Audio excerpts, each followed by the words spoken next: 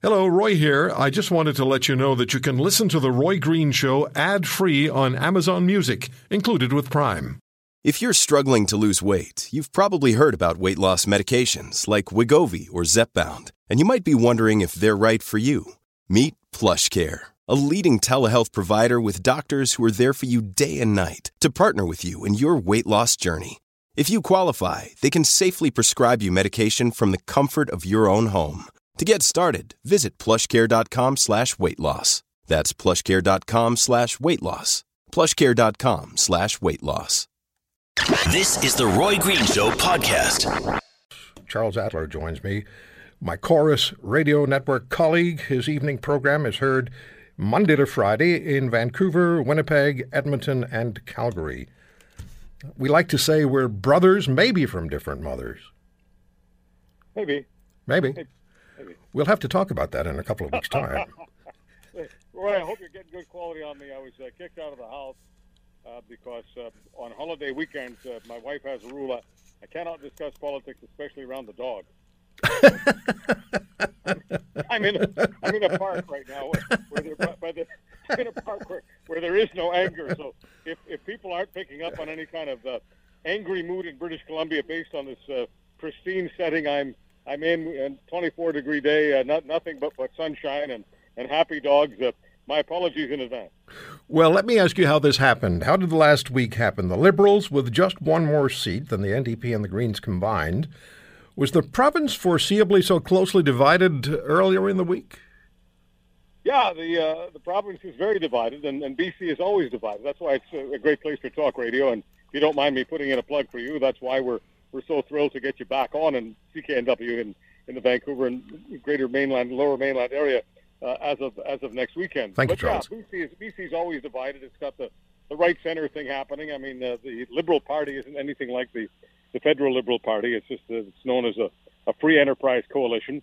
And what unites everyone under the BC Liberals banner, that's the provincial party, BC Liberals, what unites everyone is either loathing, contempt, suspicion of the NDP.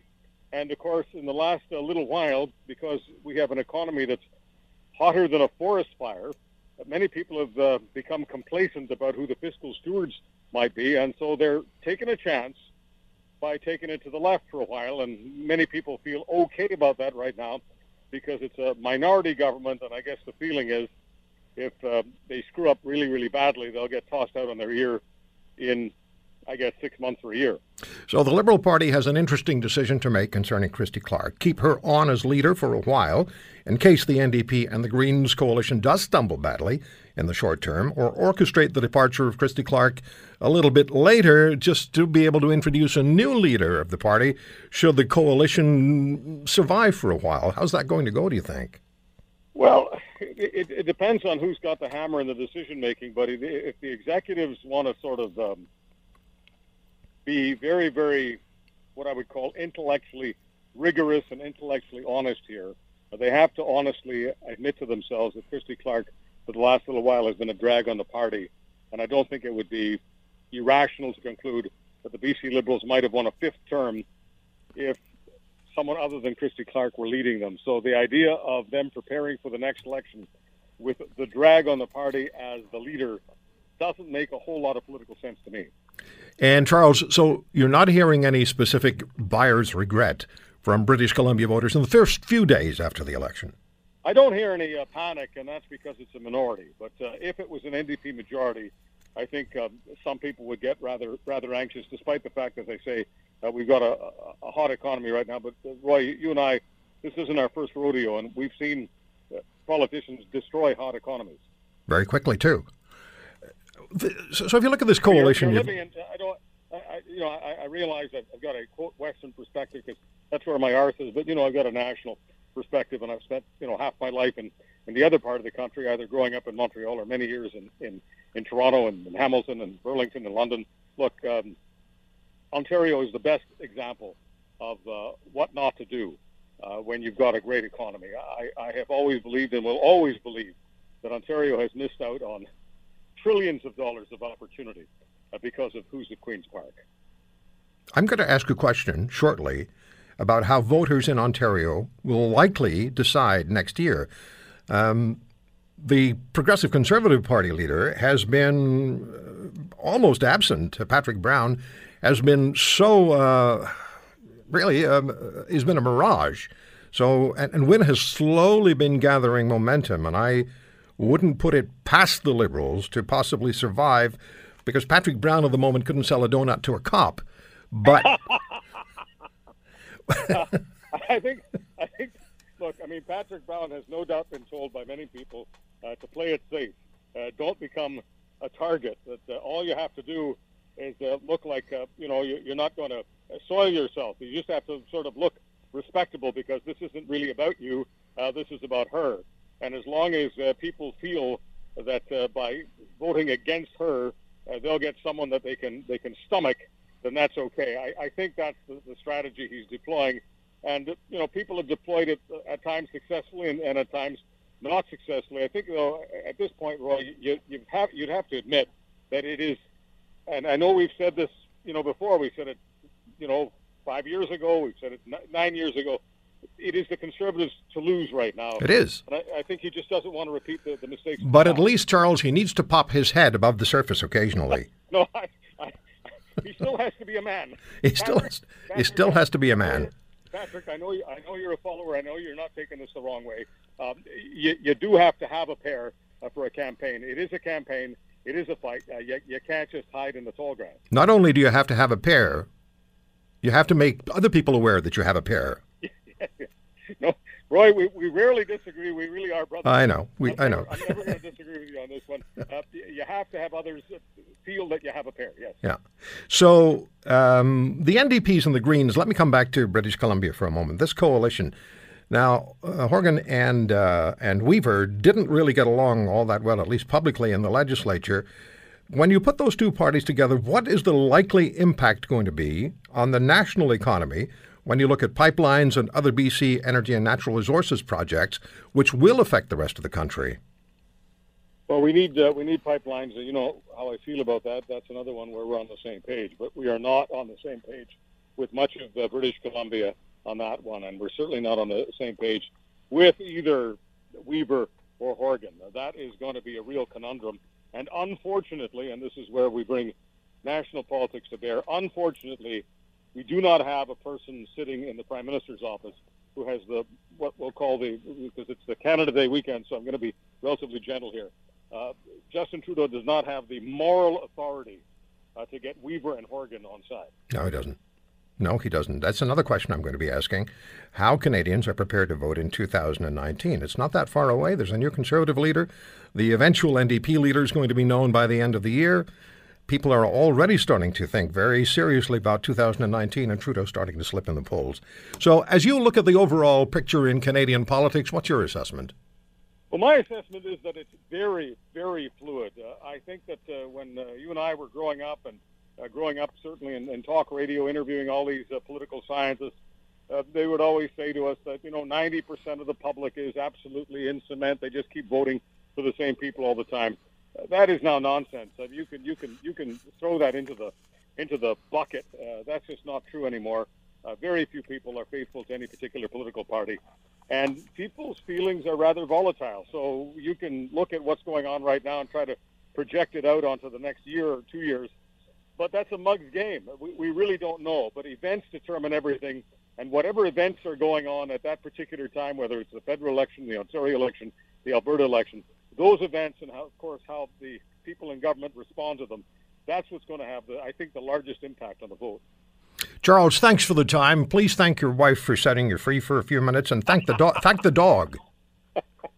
Moo Moo, I love you. That's my dog, and Boo Boo, that's my wife. I love you too. I'll see you in a few weeks. You bet. All right, Charles. All the best. Charles Adler, Chorus Radio host on CKNW in Vancouver, 630 CHED in Edmonton, Newstalk 770 in Calgary, and CJOB in Winnipeg. You can hear him every evening, and you can listen online on any of those radio stations. You're listening to The Roy Green Show, weekends from 2 to 5 on AM 900 CHML. But I want to introduce on this Sunday, they make a rare Sunday appearance, and boy, are we appreciative, Catherine Swift, WorkingCanadians.ca, Michelle Simpson, former seatmate to Justin Trudeau, Liberal MP, at Michelle Simpson on Twitter, and we're trying to reach Linda Leatherdale, but she's at a weekend event, so we may not be able to do that today. In any event, Catherine, Michelle, thank you for taking the time on Sunday. This is a rare treat and a nice way to celebrate Canada's 150th birthday. Talking about Donald Trump? No, just doing 2 segments this week. Aren't you sweet? Thank you very much. And Ms. Swift, did we drag you out of the lake? You actually literally did. Fortunately, one of my sons was watching the ball game, and I was out tending to my beach. and he, Mom, radio! So it was quite funny. Well, anyway, you know that drone that's been circling around your house? Yeah, right. That's us. I thought it was the unions. Yeah, they have the other one. Waiting to pick me off. So look, before I ask you about Donald Trump, what I'd like to do is play for you the audio of Donnie Deutsch, who's a regular contributor to the Morning Joe show on MSNBC with Joe Scarborough and Mika Brzezinski. And it was before Scarborough and Brzezinski spoke out the other morning about Donald Trump's tweets. So he was essentially uncontrolled. And have a listen to how this all developed on the air.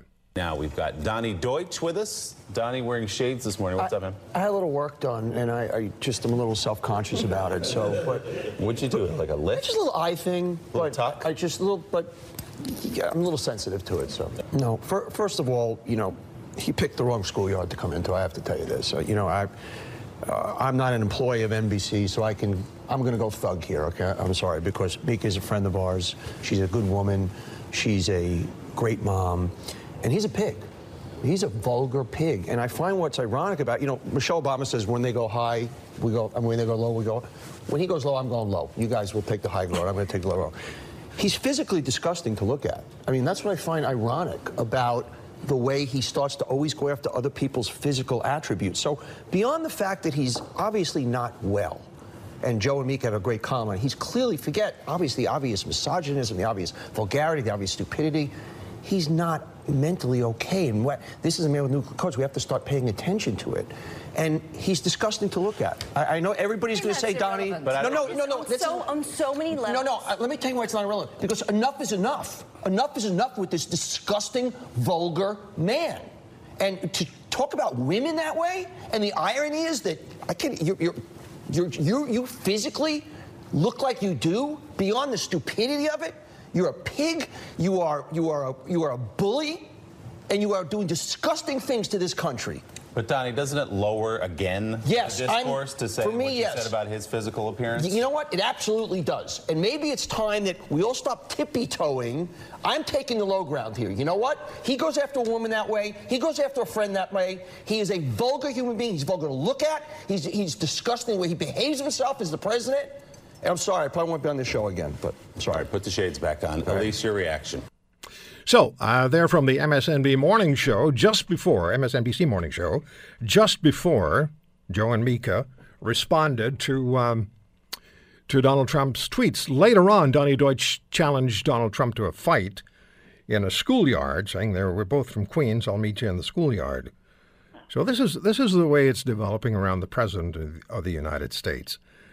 And before I say anything else, Michelle, let me have you respond to what you just heard and your thoughts on Trump. You're no fan of Donald Trump's. Just let us have it. No, Roy, I'm not a fan. What I find ironic is how thin-skinned Donald Trump is, and that he has sidetracked his own agenda. He started to get a few things done, and on the days he has successful days, he absolutely is self-sabotaging. He cannot rise above the criticism. Look at George W. Bush. He was teased and ribbed about how he spoke, He had the Archie Bunker words. He didn't have them correct. But, I don't know if he's mentally ill. There's just, as soon as you get into someone's looks, male or female, you lose me. Okay. Catherine, what about you? I don't know why somebody doesn't get Trump off Twitter, period. I mean, it just, to me, seems he digs himself a bigger grave every time he goes on Twitter.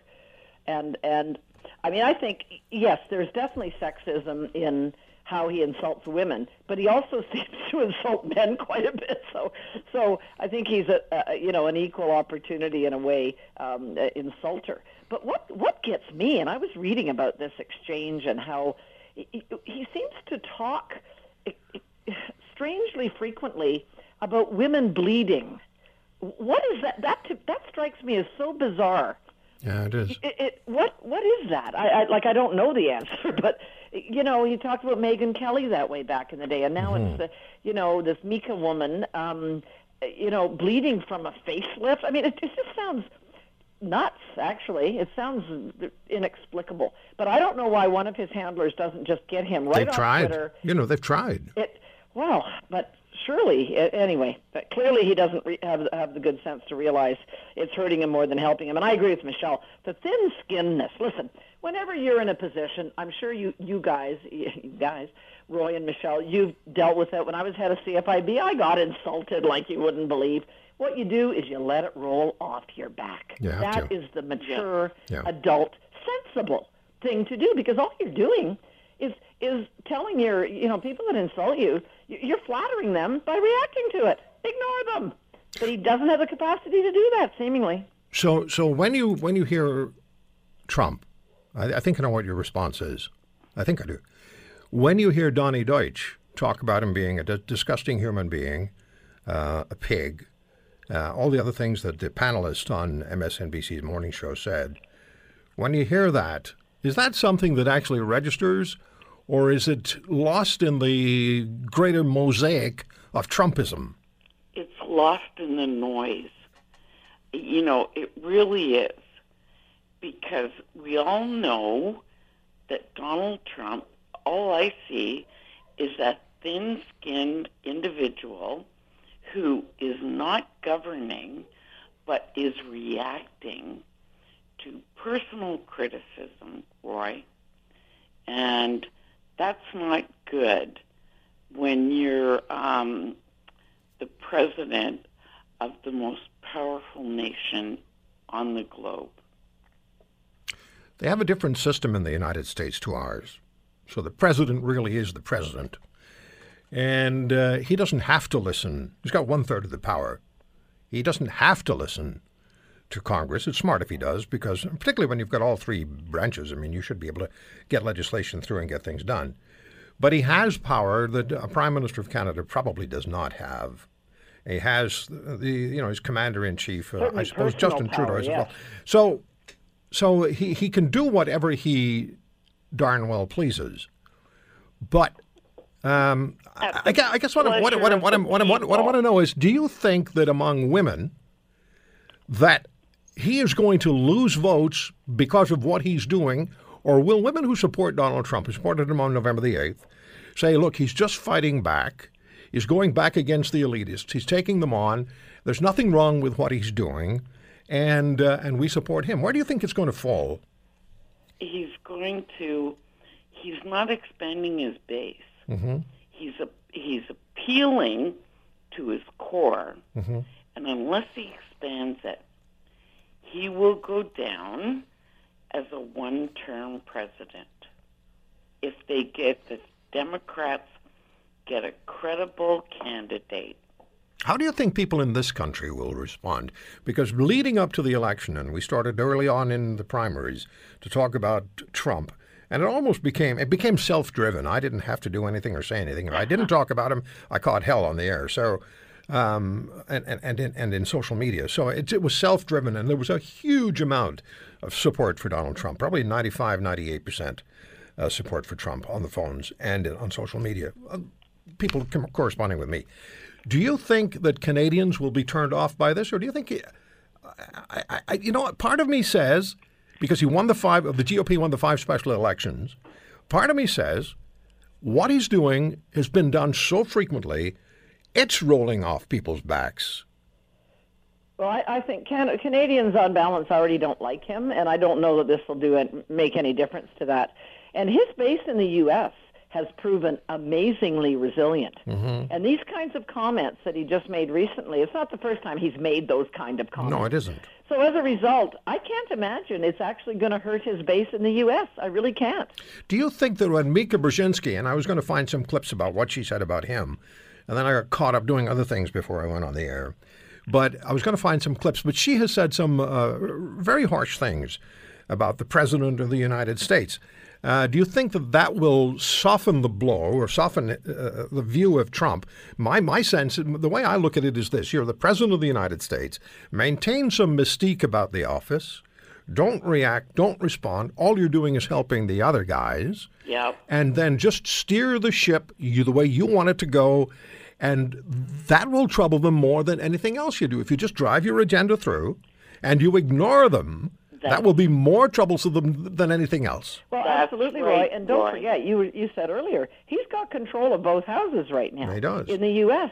All three branches. What he's doing by these kinds of comments, these kinds of really ill-considered comments, to put it mildly, he's turning off people in his own party that would normally be wanting to further his agenda. So I can't see that helping him either, because there's a lot of Republicans that really don't like those kind of comments he's making, and maybe they're going to work to stymie him in getting his legislation through. So that's another audience, not just his base or, the general public. That's another audience that's pretty important. Yeah. And there are Republicans who are really upset with his tweeting. We've seen that. Oh, yeah, they are. Well, thank you, Michelle, and thank you, Catherine. Not at all. For joining us today. I'm going back in the lake. Back in the lake with you. Thank you, Michelle. Catherine. I really appreciate it. Yeah, well, Happy Canada weekend. Exactly. Happy Canada weekend to you as well.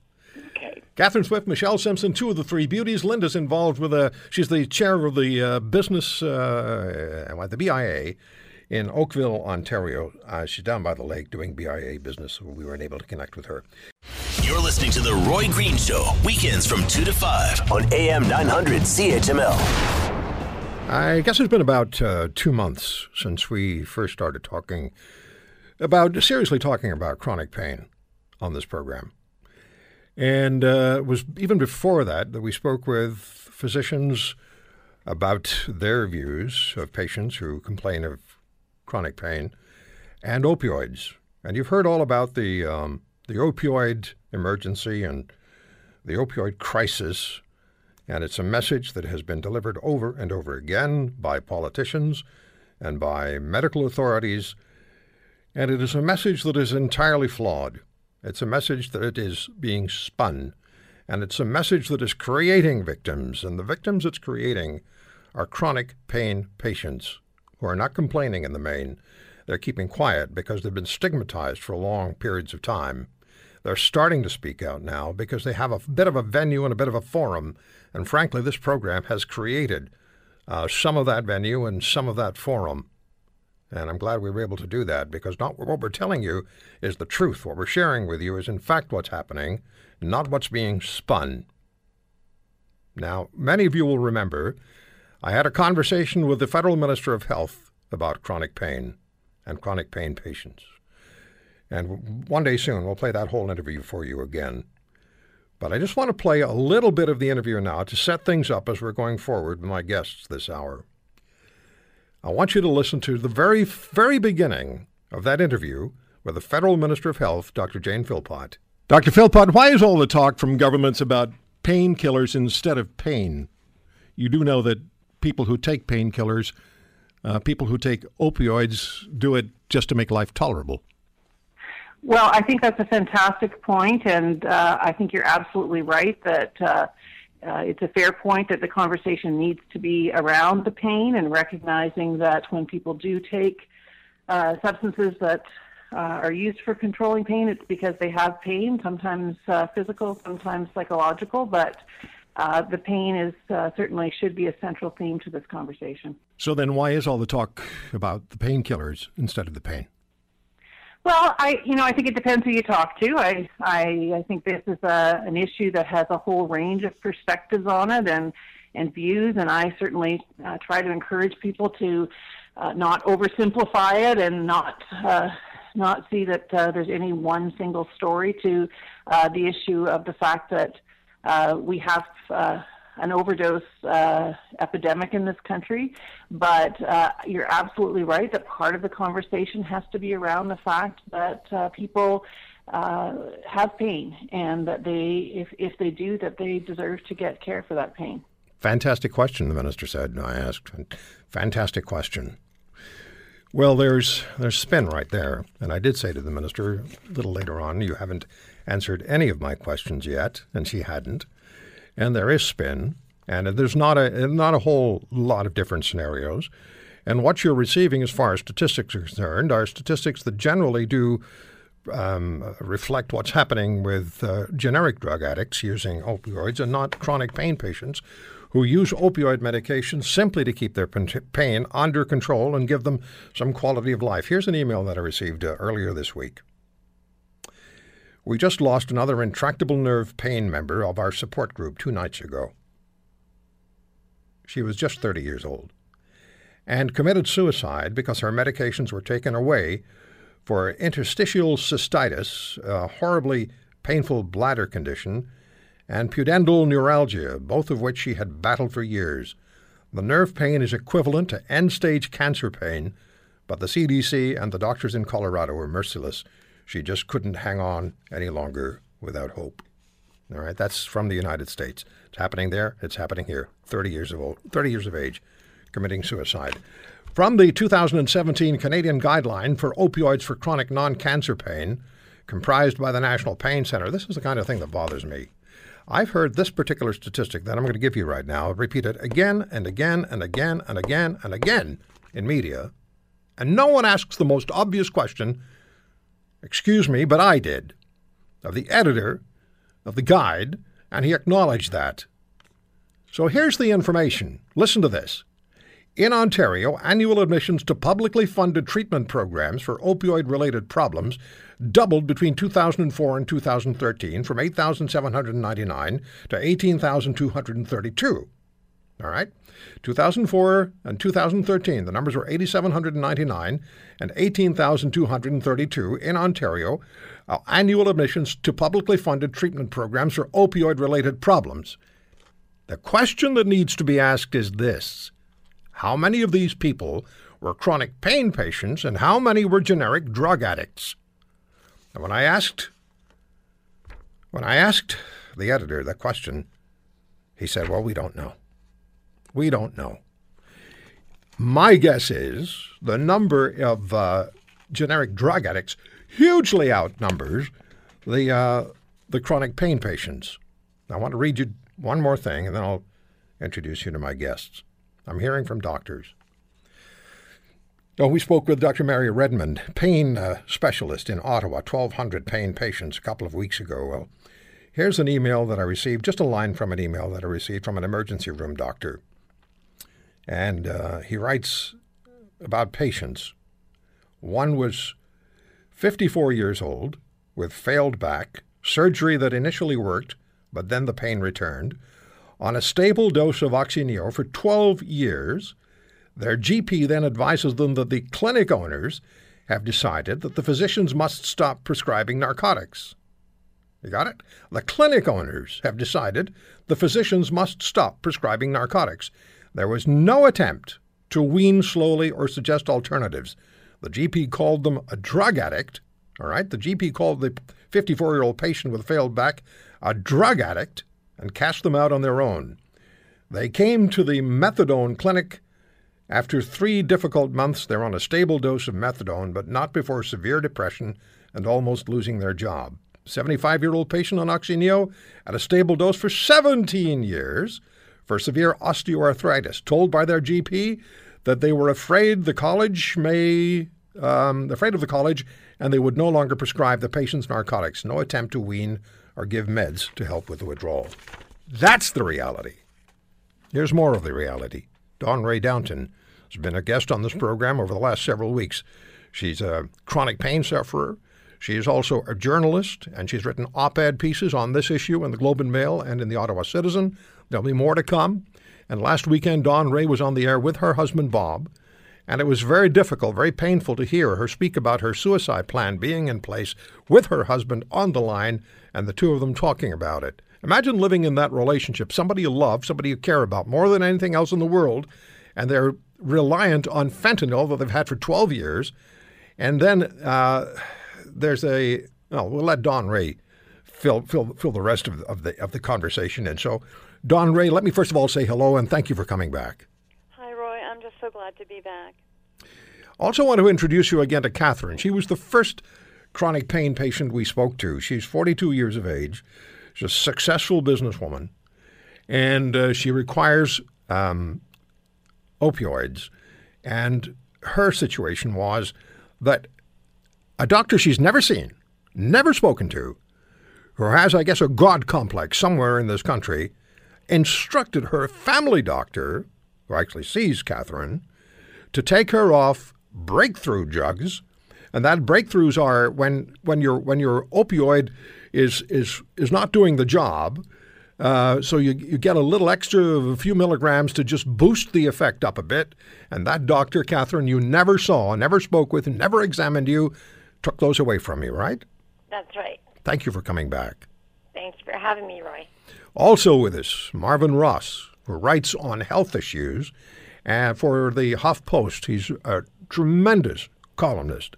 And Marvin has taken on the issue of and for chronic pain patients, and you can find his columns on HuffPostCanada.com. And Marvin, thank you for coming back. And Marvin, in 2 or 3 sentences, what is the problem about? Well, first of all, thank you for the kind words and having me back. The problem is, I think, hysteria on the part of governments who have no clue how to deal with people who are overdosing on street drugs.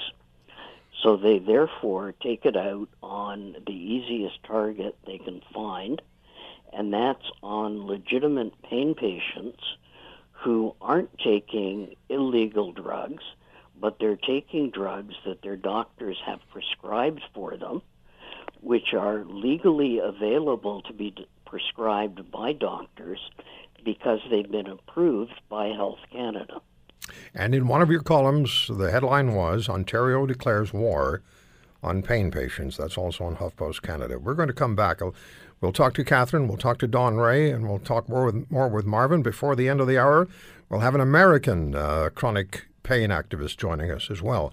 I want to say this, the numbers of chronic pain patients, and we might as well call it what it is, agony pain patients, are high, 20%, maybe higher in Canada. There's a study in the United States that suggests over 100 million people in the U.S. are living with chronic, massive pain. I think a lot of it has to do with money. They're expensive in those numbers, and they're trying to cut costs. And at the other end of that, seesaw is the chronic pain patient. And when I read that email about the 30-year-old woman committing suicide because they took her meds away, well, I was absolutely, I can't even tell you how I felt. I can't. Angry was for probably the first emotion. You're listening to The Roy Green Show, weekends from 2 to 5 on AM 900 CHML. Dawn Rae, what happened to you this week? What's going on in your life? What's changed? Well, I had kind of a shock on Friday. I have an appointment coming up at my pain clinic on Friday, the 14th of July, and it's beginning to feel like it's more the 13th, Friday the 13th, that's what it's going to turn into. I've been very anxious about it. I called the pain clinic on Friday knowing that I would get a voicemail greeting, but I was surprised to find that the voicemail greeting was changed. It used to be that there was a really wonderful receptionist there, and she just had a really great voicemail. She told me that she practiced it over and over just to make sure that she got every detail in that anyone could ever need to know. That was gone. She was gone. And there was a new message that gave no useful information whatsoever, but it did say something that I found staggering. It said, if you are a previous patient of Dr. Bond, please note that we have received an overwhelming number of referrals, and wait times will be communicated to your referring or family doctor once they have been triaged. And then she goes on to say at the end something that I found completely ironic. She ended by saying, have a safe day. Let me explain why this startled me in the way that it did. There are very few pain clinics in the Maritimes. I live in Halifax, and there are 2 pain clinics in the metro area. The one that I go to happens to be across the water, across the harbor in Dartmouth at the Dartmouth General Hospital. 3 years ago, it had 2 or 3 years ago, it had 3 pain physicians working. When one of them retired, they didn't replace him.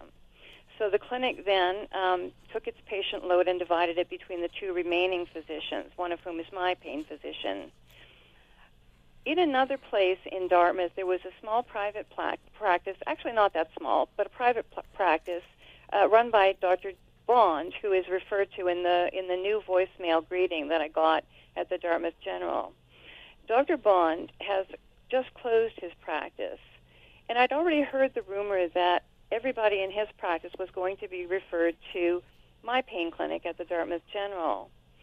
And so that is the point of the voicemail message, where the person who doesn't identify herself now says, if you are a previous patient of Dr. Bond, please note that we have received an overwhelming number of referrals, and wait times will be communicated to your referring or family doctor once they have been triaged. My point is this, that the clinic is already overburdened because 3 doctors' patients have now been imposed on 2 doctors, and my own doctor appears to be getting ready to retire. He hasn't said this to me, but he suggested it in enough ways that I think that he will be retired by the end of the summer. They didn't replace the last guy who retired. Will they replace my doctor, or will we just have the 1 physician left? For all of the pain clinic's patients now, plus the Dr. Bond's patients coming in, if we do have just 1 physician left, we're all sunk, because she's a newly minted type, and she likes to say that she never uses opioids. There are plenty of patients at the clinic right now who rely on opioids. I'm one of them. When my guy goes, I've already been worried about what my future holds. Now I find that an entire practice, Dr. Bond's patients, have been transferred more or less into the ether. They have had overwhelming numbers of referrals, and the wait times will be overwhelming as well. So I'm just wondering what's going to happen to Dr. Bond's patients, right, who appear to be just hanging in the ether, and what will happen to me if they do get merged, if they become merged with my clinic. It just gets worse all the time. There's just not enough pain management here. And you have a doctor potentially who takes great pride in saying she's never prescribed opioids. Yes, she's working now at the clinic. Catherine, what's the most recent development with you? Oh boy, I think I told you last week or a couple weeks ago that I just found out that I'm emergency on the liver transplant list. Right. So that just happened. And so I've been following up with my family doctor as far as reduced breakthrough meds and whatnot, and that has had no change. Are they giving the opioids you need, the pain meds you need? They're giving me the content, so the long release, or So I do have those which have been reduced substantially. And the breakthroughs have been taken away. That's correct. Yeah. So how are you doing? Not well. I went to the marijuana clinic this week and got flat out denied. They said absolutely not, and they're treating me like a street user, and it's just horrible. So you're the one in tremendous pain, who's on an organ transplant list. That's right. And you asked for pain relieving medication that you were prescribed before, and now they're treating you like a drug addict. Yeah. Not like a medical patient, but like a drug addict. You're listening to The Roy Green Show, weekends from 2 to 5 on AM 900 CHML. Here's a tweet from Victoria59. No, that's not the one. Here's at Rob Meikle. It hurts my heart to know people need to kill themselves because our civilized society that has the means won't help with pain. And that's exactly what it is. Rob, here's an email from Bob to Roy at roygreenshow.com. The Liberal Socialists don't care about the people, they care about the vote. Here we have places for addicts to go and get safe needles for their heroin, cocaine drug of choice, but we can't care about people suffering from pain. Bob, not only that, the federal minister of health who provided us with no answers, really, kept saying my questions were fantastic, but didn't provide answers. The federal minister of health is talking about the value, I can't get this mouse to work as it's supposed to, talking about the value of providing heroin for generic drug addicts. We're back with Dawn Ray Downton, with Catherine, with Marvin Ross, who writes on health and most recently has been writing on this opioid issue for HuffPost. Just go to HuffPost Canada and read Marvin's columns. Marvin, you've listened to Catherine, you listened to Dawn Ray, you know about the 30-year-old woman who's committed suicide, you know about others who've committed suicide, and you've written about, most recently in HuffPost, about what British Columbia is doing and how they may be, in fact, in violation of the right we have to pain relief. Please speak to that. Well, it's not just BC. I have to admit the headline for my latest column wasn't the best. The international agreements, the World Health Organization stipulates that everybody's human right is to be pain-free. And it's cruel and inhuman and degrading, they say, not to allow someone to be relieved of their pain when we have the resources that can do that, as we do with the opioid drugs. And I think people have to realize that chronic pain patients are not taking illegal drugs. They're taking drugs that are prescribed to them by doctors, and those drugs are approved for use by Health Canada in Canada, the FDA in the U.S., and by a similar body in Europe, because the drug has been shown to actually do what it's supposed to do, that is to relieve pain, with minimal side effects. And when a doctor is confronted with a patient in pain, they don't start them on the maximum dose of opioids. They start them on the least invasive strategy possible, and they work their way up.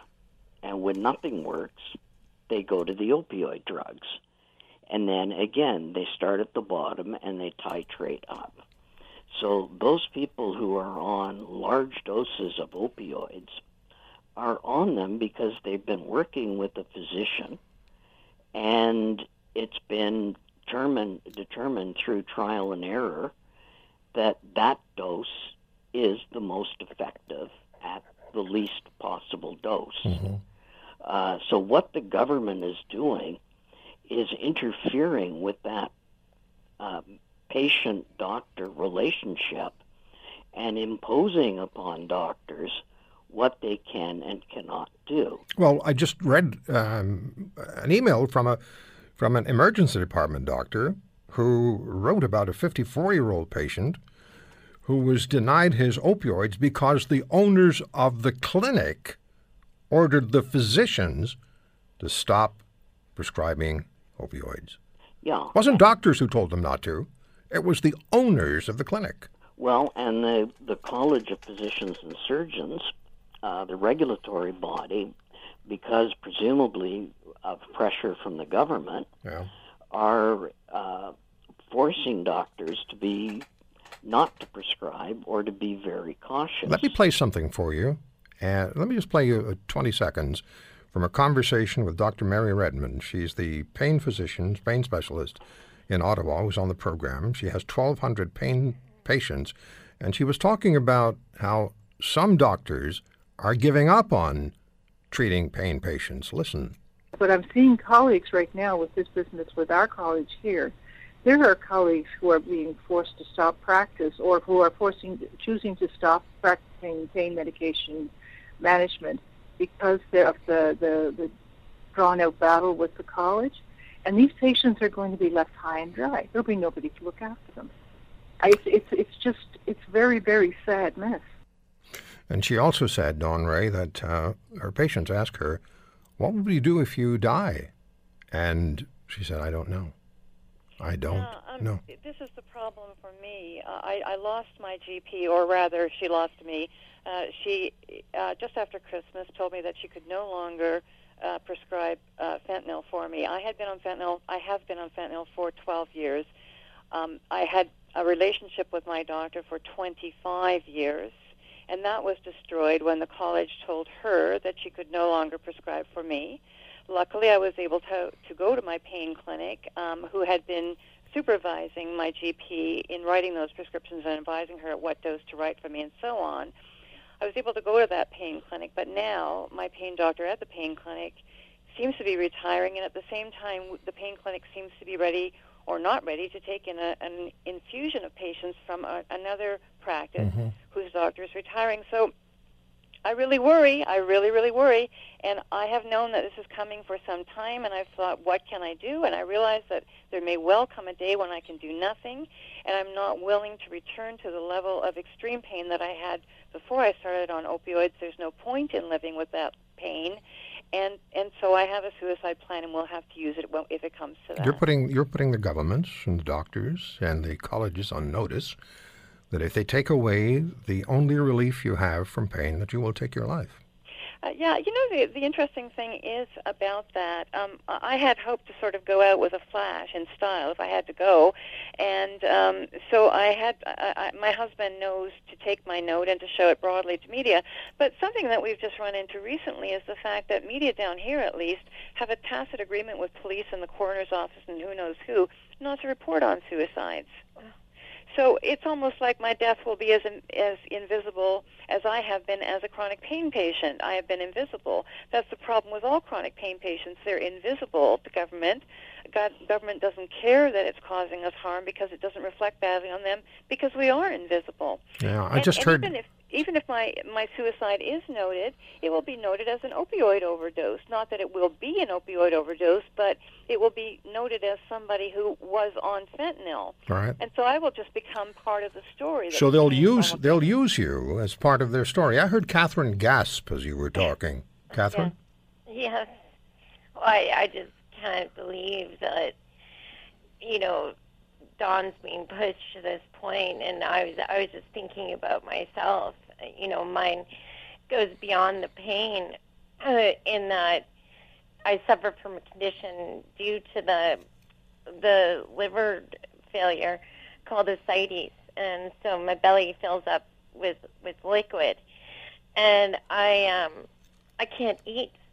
I'm down to probably 100 pounds, and I'm thinking to myself, maybe I'm not going to die from this liver failure. Maybe I'll die from malnourishment because if I just had, drugs, I could actually eat a meal, but I'm constantly throwing up. It's just, and so I was just thinking about Dawn's situation, and, they're putting us through torture. The fact that Dawn even has to think about suicide, I mean, it hasn't come that far for me, but I feel like I'm just going to fade away to nothing. This is so awful to hear. It is so unnecessary.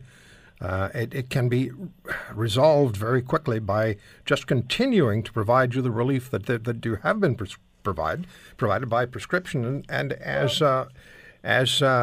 Marvin says, Marvin, these are prescription drugs. These are legal drugs. Yeah, it's legal medication. Yeah. I have a letter from the top specialist in my province, pain specialist, saying, do not change her opioid dose. Do not change that. We've got her stable. she's eating everything. And then, 2 or 3 months ago, this, doctor from Toronto just pops into my life. I have to end it here today, but we're going to be back at this next week, and we'll have a doctor, a very prominent physician, joining us from British Columbia, and he's going to speak to this issue, and I'll invite you both to come back. Yeah, and Marvin too. Marvin, thank you for the time. If it weren't for you, and I guess for me, maybe the stories wouldn't be told. Yeah, and they have to be told. They do have to be told. Dawn Ray? Roy, thanks. I wanted to say to Catherine, you're in my thoughts. You have been for many weeks, and I hope that you're okay. Yes, as okay as you can be. Dawn Ray. Yeah. Okay. Thank you. Thanks, Roy. We're going to come back, and we're going to talk to Richard Lawhern, Ph.D. He's an activist for chronic pain patients in the United States. His wife and his daughter suffer from chronic pain. He has a lot to say about this because, again, the 30-year-old woman about whom I read the email at the start of the hour, she's an American, and it was an email that went to Richard, my guest, in a minute, that I read. Stay with us. You're listening to The Roy Green Show, weekends from 2 to 5 on AM 900 CHML.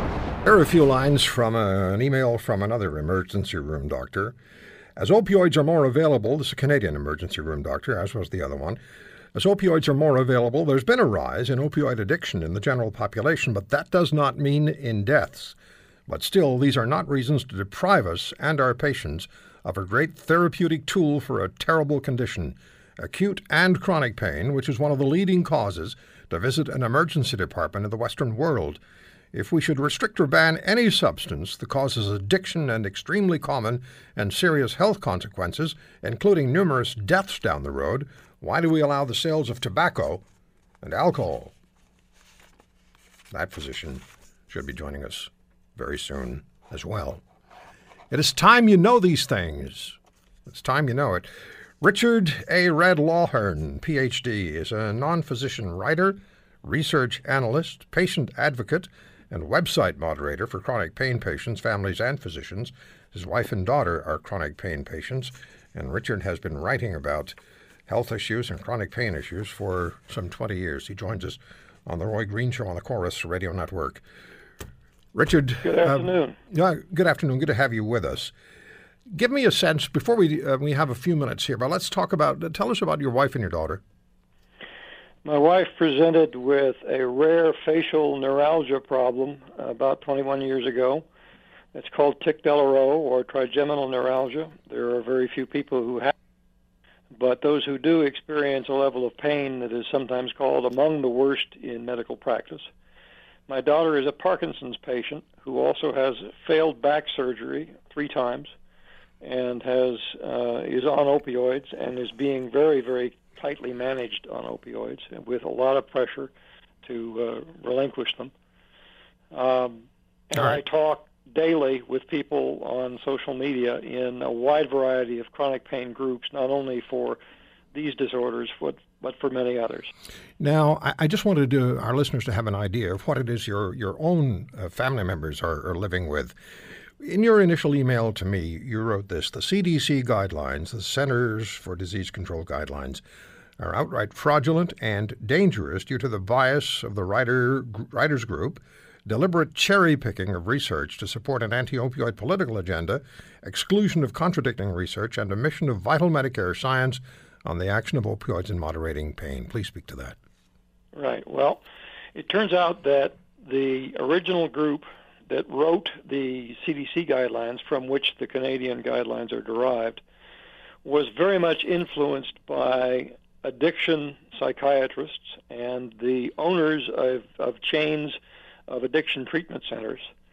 And it didn't have a single practicing pain management specialist on the core group who had ever worked seriously outside a hospital. It had no ethicist on the group.